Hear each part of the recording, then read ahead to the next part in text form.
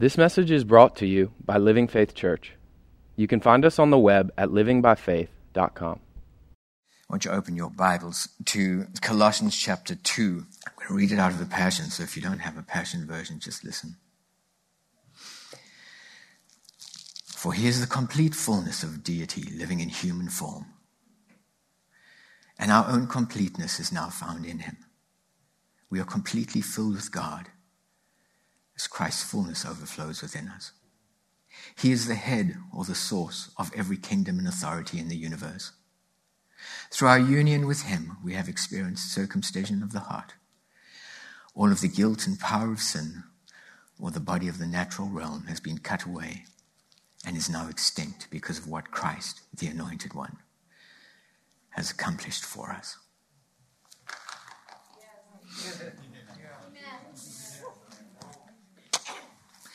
We started last week looking at faith from a slightly different perspective. And I want to continue with that discussion this morning.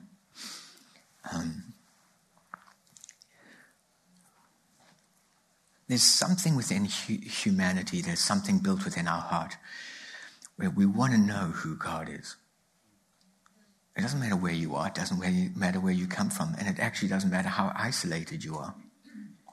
Even in the most isolated spaces around the world, you can go into those societies and into those communities, and within them is a hunger to sit and say, there is a being greater than me. And I might not know who he is, and I might not be able to define who he is. And I may not have met him, but I know that he exists. There is something on the inside of who we are as people that wants to know who God is. And over the history and over the decades, people have gone to great lengths to try and understand and connect and know who God is. We want to know who he is. And people have got ideas. People take their ideas and they write them down. Books are full of ideas. Books are full of words. Words that were written from people who were trying to discover and know who God is. Social media platforms are full of words of what people are sharing about what they believe about God and who God is and what he's all about. If you speak to people, they'll share with you with words what it is and who they believe he is.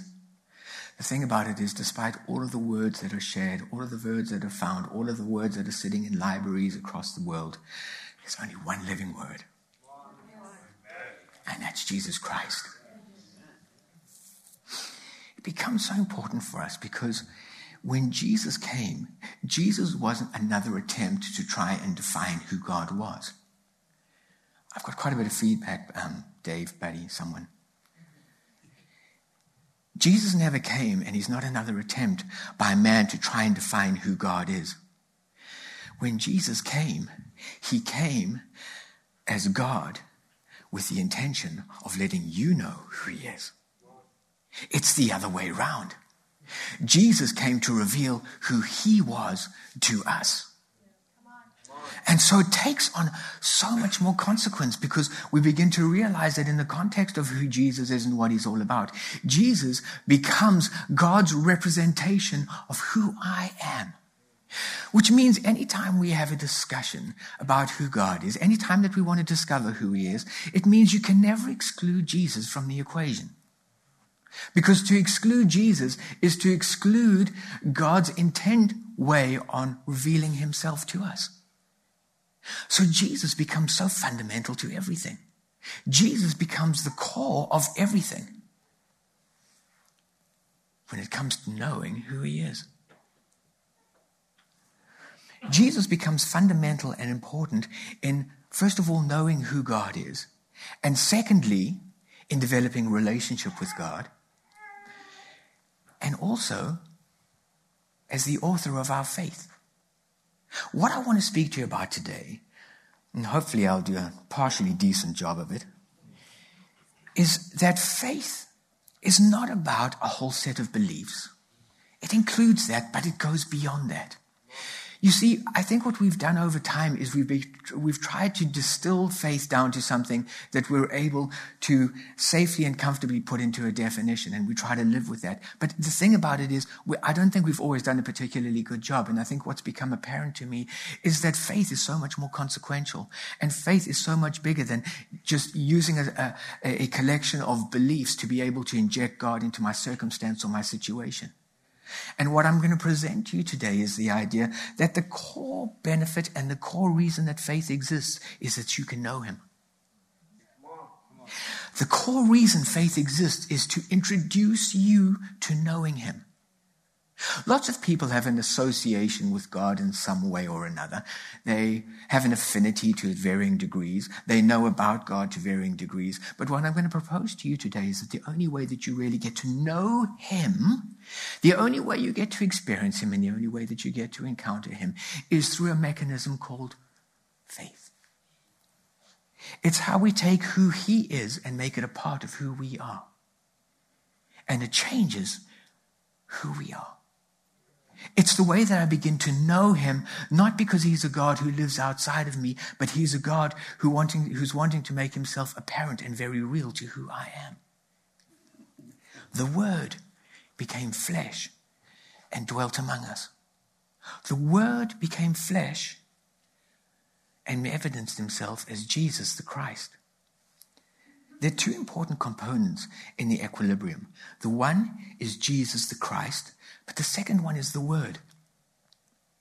If you've never met a person, or if I try to speak to you about a concept that is something that you're not able to tangibly grasp, the easiest way for me to explain it to you is to use something called words. Words become really important because I can start to give color and definition to a concept, an idea, or a person simply by using those. The thing about it is, in God's economy, God doesn't simply use words to communicate, but God uses words as carriers of power. You see, when God uses words, what ends up happening is words take on life. God's intention is that when you come to life and you hear the words of life, those words of life become living seeds. The Word became flesh and dwelt among it. It took on life and evidenced itself as Jesus the Christ. When he speaks to you, the intention is that the living Word takes seed on the inside of who you are and it begins to grow. It evidences the life that's on the inside of it. So words and Christ become two important equations that variables that we need to look at in the equation. What I want to say to you is this. Science is a wonderful thing sometimes. Gives us good examples. You can have a wonderful collection of hydrogen over here. And you can keep all of those little molecules together. And you can have a whole bunch of oxygen over here, and you can keep those molecules together. The thing about it is, when hydrogen and oxygen come together, you have a reaction, and suddenly it translates into water. Something happens. What I'm going to propose to you today is that when Christ and words come together, something happens. Something happens. That's why God has given us something called the written word, because what he's saying is everything in the written word is giving you an idea. It's painting the God universe for you so that you're able in that universe to get an idea as to who he is. But the whole point of the written word is always taking you to the living word. Why? Because when the living word speaks into your life, what happens is the anointed one and his anointing comes on the word and something takes root on the inside of you. And I'm changed. Not because of who I am, not because of what I did, not because of what I know, but because all of a sudden his life has taken root on the inside of me. Our concept of God and our concept of faith, I think, has been a little bit compromised. And so is mine. I include myself in that equation. But for me, I was always raised with the idea that the way you bring God on the scene is through your faith. The way that you deal with circumstances and situation is what you do is you get your faith together and you speak the word of God over it and you believe it and then you look for it to happen. All of the things fundamentally have a place in God's economy. But I've come to realize, and what I'm proposing to you today, is that faith is not about a formula. Faith is not about following a set of rules. Faith is an extension of our relationship with God. Faith is all about me coming to a place where I understand who I am in him. And when I live from who I am in him, all of a sudden I live with different expectations. I'm not sitting in a place where all of a sudden I'm trying to inject healing into the situation. I'm living from a disposition where I recognize that the very life of the seed of God has been birthed on the inside of me. And what that seed says on the inside of me is part of his nature. And part of who he is that he's all about life. And an expression of life is healing and wholeness. I am healed. I am whole. That's an extension of who I am. And so when I walk into situations that are contrary to who I am and what my identity is all about, I automatically move back to the place where I sit and say, I'm expecting change here. Not because I'm trying to do anything, but because what I'm doing is I'm living from a place where the greater one has given definition to who I am. And I'm living in the expression that I'm looking for him to evidence himself in my situation. Yeah. It's so much bigger than who I am. It's so much bigger than simply following a set of rules. Your Christianity should be the most exciting place, because outside of your relationship with God, you'll never discover your destiny. Your destiny is to discover who I am as the healed. Who am I as the whole? Who am I as the life of God? Who am I as the overcomer? Who am I as the one who can do all things through Christ who strengthens me? I'm discovering my destiny in him. And I will never discover that outside of what Jesus did for me. But he's developed a way for us to be able to embrace that and to walk into it, and for us to be able to partner with what he's done so that transformation takes place on the inside of me. And in partnership with him, I walk into the expectation that my world changes. Relationships change. Why? Not because of anything I've done, but because I know who he is. If you open your Bibles to Galatians.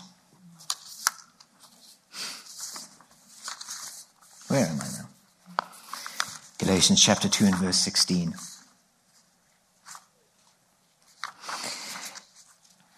It says, knowing that a man is justified by the works of the law, is not justified by the works of the law, but by faith in Jesus Christ. Even we have believed in Christ Jesus, that we might be justified by faith in Christ, and not the works of the law, for the works of the law, it doesn't matter. The point is, I want you to focus on that little phrase. It says, even we have believed in Christ Jesus, that we might be justified by faith in Christ. That's interesting. It's become a little phrase of contention recently. And it's something that's been very helpful for me, because if you look back in the original Greek, the word that is used there for faith is pistis. And the thing is, pistis in the original Greek doesn't only mean faith, but also means faithfulness. Yeah. It means those two things. And so the thing about it is, the way that we've read this verse traditionally has been, it's not by my works. It's not as a result of anything that I do that I earn my salvation. It's as a result of my believing in my faith that what ends up happening is God does something for me. But it's inherently flawed. I know now everybody's paying attention. Because what we're really doing is this. We start off with the premise that you can't do anything to earn your salvation. And as a result of that, it's dependent on something else. But what we're suggesting to people is, it's not that you do this, but actually that you need to do something else. You need to develop your faith. You need to grow your faith up. You need to do something on the inside of you so that you're at a place where your faith introduces you to your salvation. So really, all we've really done is we've substituted one set of works for another. We've substituted natural works for intellectual works. Actually, what the proposal is this. What that verse really says is that knowing that a man is not justified by works of the law, but by faith in Jesus Christ, even we have believed in Christ Jesus, that we might be justified by the faithfulness of Christ. By the faithfulness of Christ. The emphasis is no longer on what I do, but the emphasis is on what he does. What it's saying is, no matter what you do, whether it be follow the law or whether you substitute that for trying to build up some sense of personal faith, it's not possible for us to actually receive and walk into what Jesus has done for us. What is made available to us is made available to us as a result of the faithfulness of Christ. What he did was, he was the one who followed what God wanted to do, and as a result of him being faithful to God, we received our salvation. Now, it doesn't mean that we don't have faith. I'm not saying we don't have faith. So please hear me. What I am saying is this. Our faith is not rooted in what we do, what we're able to muster, how hard we can believe, how we're able to build it up. Our faith is grounded and rooted and birthed out of the faithfulness of Christ. He gives us a gift called faith. And comes from him. And what it says is, my faith says I'm able to partner with what he's done.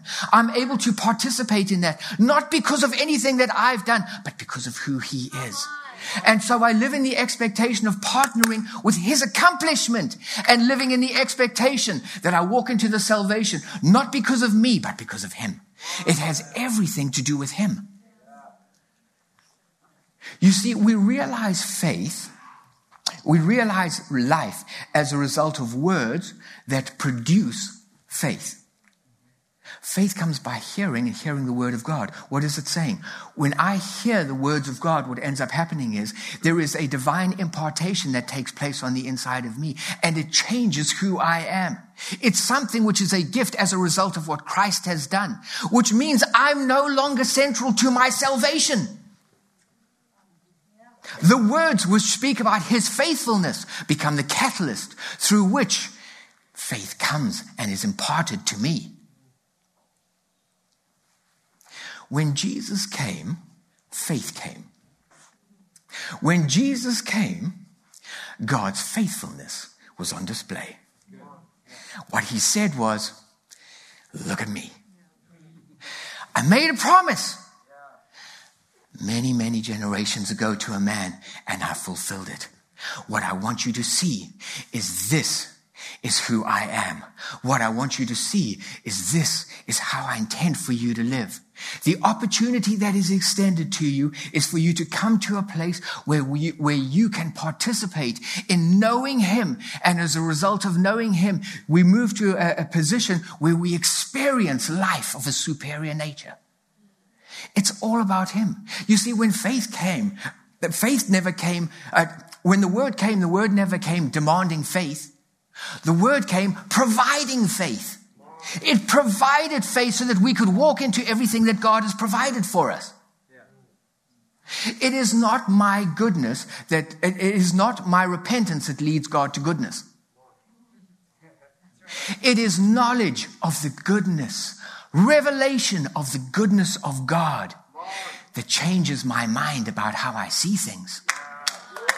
It's not on my part, it's on his part that affects change and does something on the inside of who I am. Yes. In Genesis chapter 15, there's a rift that exists between God and man. And God is sitting there and he's saying, I don't want to live with a rift anymore. I'm looking for opportunity to once again remedy that. I'm looking for opportunity for once again, for you to get to know who I am and for me to make myself apparent to you. So it introduces you to who I originally designed you to be. He's looking for opportunity and he meets a man called Abram. And he says to Abram, you know what I'm going to do? I'm going to cut covenant with you. I'm going to make covenant with you. And as a result of that covenant, what I'm going to do is I'm going to commit to you that through your seed, the nations of the earth will be blessed. God was sitting saying, I'm making a commitment at this point. I want to be known by the world. I want to be known by everybody else. And that is the commitment that I'm moving to. And so if you have a look at Galatians Galatians 3:15. Oh, sorry. Now to Abraham and his seed were the promise made. He does not say, and seeds as of many, but as of one, and to your seed, who is Christ. Paul is saying that in the lineage of your seed, the fulfillment of the promise will be made. When Jesus was born, Jesus came in and Jesus was 100% God and 100% man. When Jesus came in, Jesus understood that his purpose was to fulfill the plan and that God had initiated with Abraham. He knew that he was going to move to a place and he knew that he was going to end up being the sacrifice that needed to be made for that. He fulfilled it because he understood the faithfulness of God. He understood what was at stake. And the thing about it was, he lived to that end all the time. When Jesus came, something else I wanted to put in here. The thing that's so wonderful about Jesus is that Jesus is the perfect mediator between God and man. Jesus was the perfect mediator between God and man. When you look at the life of Jesus, Jesus was 100% God and was 100% man. And he brings the two of those entities together in unity. The reason that it becomes so important for us is because he's not only the perfect mediator, but he's in perfect harmony between God and between man. What it means is, in the capacity of perfect harmony, he was at that place where every time God was revealing who he was, there was a perfect response on Jesus' part. Jesus began to realize and recognize who the Father was. Jesus wasn't born with full revelation of who God is. He was perfect man. He grew up as a man. He had the Spirit on the inside of him, the Spirit of God. But he grew in the understanding of those things. But as a result of his relationship with the Father, what ended up happening is every time the Father introduced an aspect of who he was to Jesus, Jesus grabbed a hold of that and said, I understand that is something that's designed to seed my identity. That's designed to seed who I am. So he began to change and he began to conform to who the Father was. He was faithful to every word that he heard from the Father. That's why he said, if you've seen me, you've seen the Father. What was he saying? I'm referring back and I'm making reference to my faithfulness, because in everything that he's shown me about who he was, I've allowed that to give definition to who I am. And as a result of that, every invitation that God extended to him, he demonstrated perfect faith. So when the Father said to him, lay hands on the blind man and he'll recover, what ended up happening? He acted on that. And he sat and said, fine, because that's the invitation that's extended to me, that's what I'm going to end up doing. So he acted on every initiation that the Father had. Every time the Father said, I want you to do something, he did it. Amen. Even to the point of death.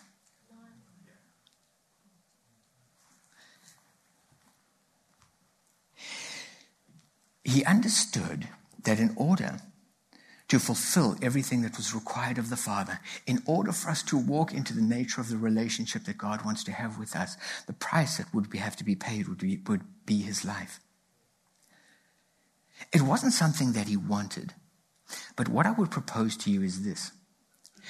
He knew he was going to be resurrected. Apart from the prophecies that had come, how did he know? Because of the faithfulness of God. He had history with the faithfulness of God. And he knew it may cost me my life, but it's okay. I may not like it. I may not like what it looks like. And I may not want to experience everything that went through that because there was nothing good about it. But he also knew that I would have to be raised from the dead. Because if I wasn't raised from the dead, it wouldn't be something that would be available to bless the nations. Blessing the nations was dependent on Jesus being raised from the dead. So what does Jesus give us? Jesus' faithfulness introduces us to a relationship with God that is currently on the go. In Jesus' relationship with the Father, he knew who the Father was, and the relationship was whole and it was complete. His fellowship with the Father was something that was initiated and it was ongoing. He lived in that context. He lived in that paradigm. That was the space within which he lived. And so when we participate in his faithfulness, what he's saying is every time I extend to you an opportunity to participate in that faithfulness, I'm introducing you to more of the relationship that I'm currently enjoying with the Father. It's through Christ that we get to know the Father. It's through Christ that we get to understand who we are. It's when we participate in his faithfulness that we come into the revelation of what that relationship was all about. And we begin to experience it, not because of what we've done, but because of what he's done. You see, we lived a life in harmony with those things that separated us from God. And as a result of it, we lived in that space and gave expression to that space. What Jesus is saying to us is this: I'm offering you the opportunity to grab a hold of my faithfulness, and my faithfulness will begin to define for you and begin to make real and apparent to you what it is to live in connection, perfect connection with Father God. In that space, he will reveal himself to you. In that space, he will invite you to a point where you begin to understand who you are as a result of how he designed you and what Jesus has provided for you. It's about redefinition of who I am.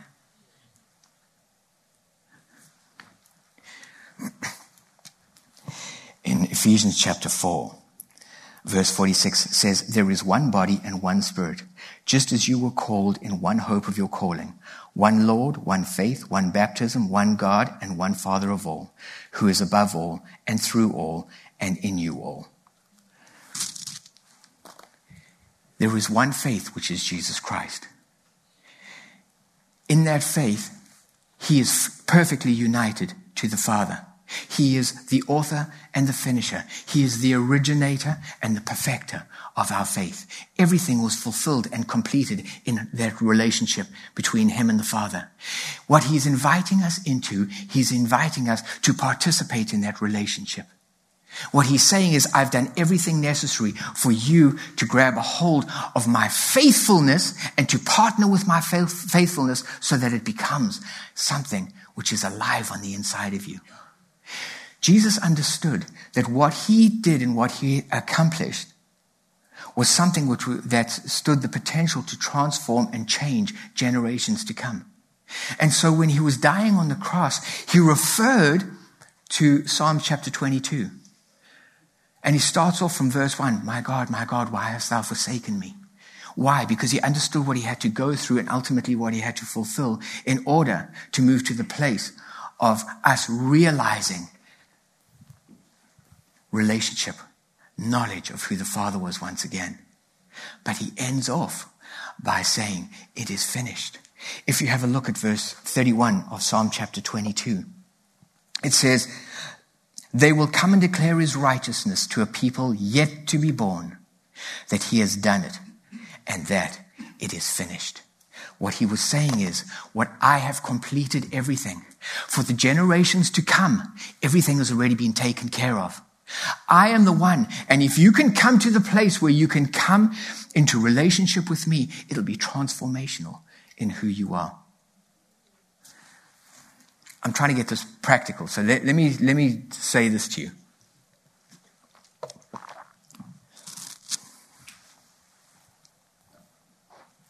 When we talk about faith, faith comes by hearing the Word of God. In a very practical way, words become the vehicles through which faith arrives. When God says, I'm going to give you a gift, the gift is of faith. He gives to us. But the gift comes with something. It has to be attached to something. Because faith on its own doesn't mean anything. Faith is there to give expression to something. So when I hear the word of God, what I'm doing is I'm gaining something which is a word from him. It gives me an idea. You are healed in Jesus' name. Healing is the gift. Healing is the package that comes with the gift of faith.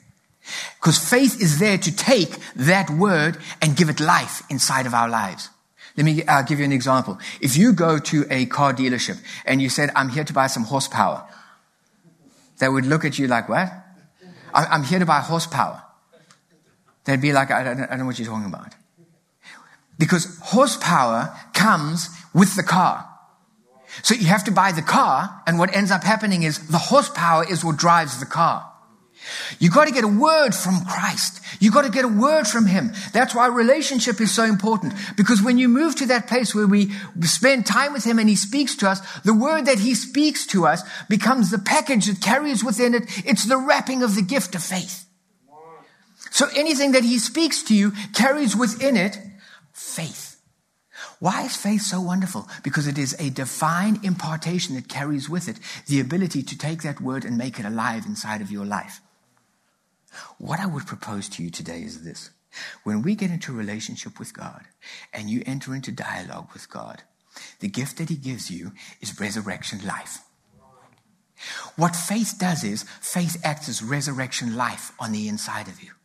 So what ends up happening is, I have been crucified with Christ. It's no longer I who live, but him who lives in me.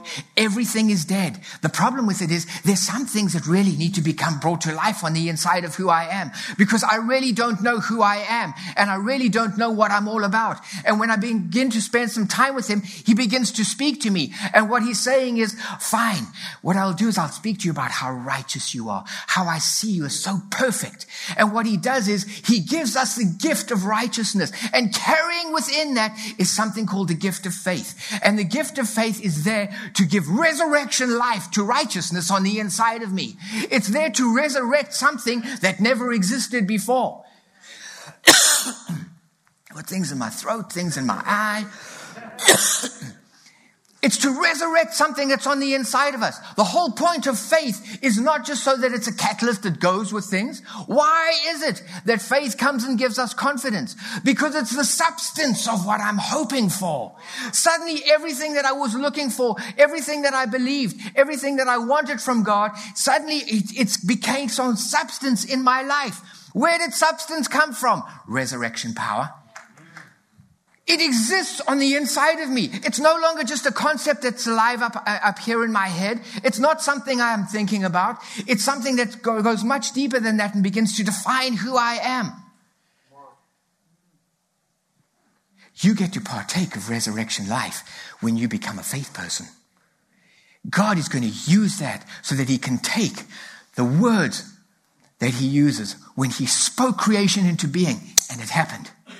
When the word became flesh and dwelt among us, he's wanting to take his word and he's wanting to sow it into your life. And when he sows it into your life, he's looking for it to grow and take root and for it to give expression to life inside of you, who you are.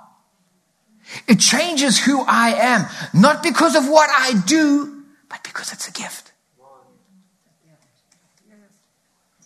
It changes who I am. And when it changes who I am, I become somebody else. I'm not just a somebody, but I'm somebody defined as a result of relationship with him. I'm beginning to understand what it is to be conformed to his image. Not because I'm trying hard to be a good person, not because I'm trying really hard not to use bad language, not because I'm trying really hard not to be the one who's selfish and grabs the last donut. But because I recognize it in that space, if I can just hear his words, he's going to put life on the inside of me. And transformation and change is going to start to happen on the inside of me, which has absolutely nothing to do with me. But it's all because of what Jesus has provided for me. What Jesus is inviting us into is that intimacy of relationship with the Father. What he's saying is when you come to this place and you live from this place, you'll begin to move in a space where you will hear the words that he speaks to you. They are redefining. They are catalysts of life that are going to take seed on the inside of us and begin to change who we are. And when I become a different person, I live with different expectations. When I become a different person, all of a sudden I begin to recognize what it means to live from. It's no longer I who live, but Christ who lives in me. Because you see, what is given form in my life and what is given expectation in my life is not defined by me. I'm not walking into foolishness and presumption. It's something that comes as a result of the word that he's spoken to me. What he's saying is, because it's alive on the inside of you, it'll be fulfilled. It'll be fulfilled.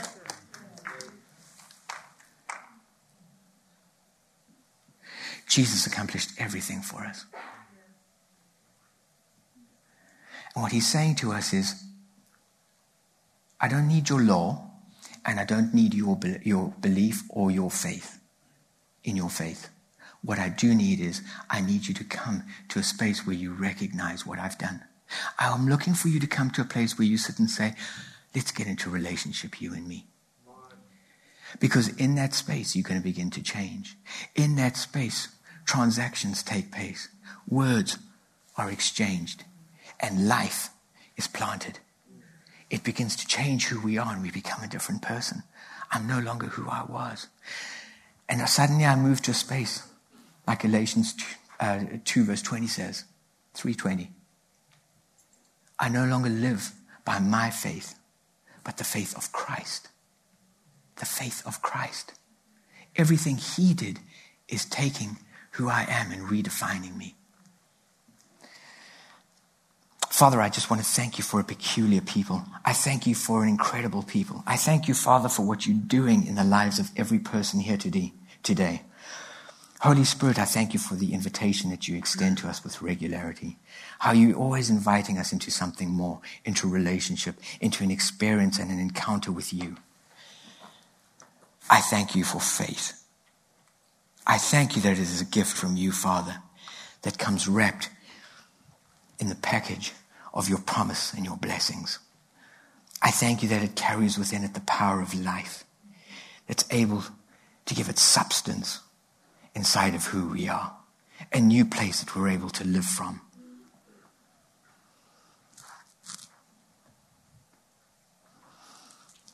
I pray, Father, for people who are at a place right now where perhaps they're apathetic and they don't have the hunger for you. I pray that you will just burn inside of them. I pray that those coals will just take fire.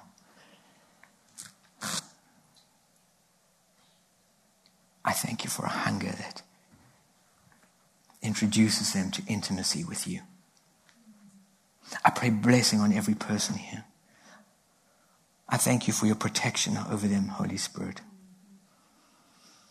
I thank you that no weapon formed against them, no COVID formed against them or anything else touches them or harms them. I want to thank you, Father, that we live as conquerors. I speak prosperity over them. I speak favor over them. I speak blessing over them. I speak health over them. In Jesus' name, amen.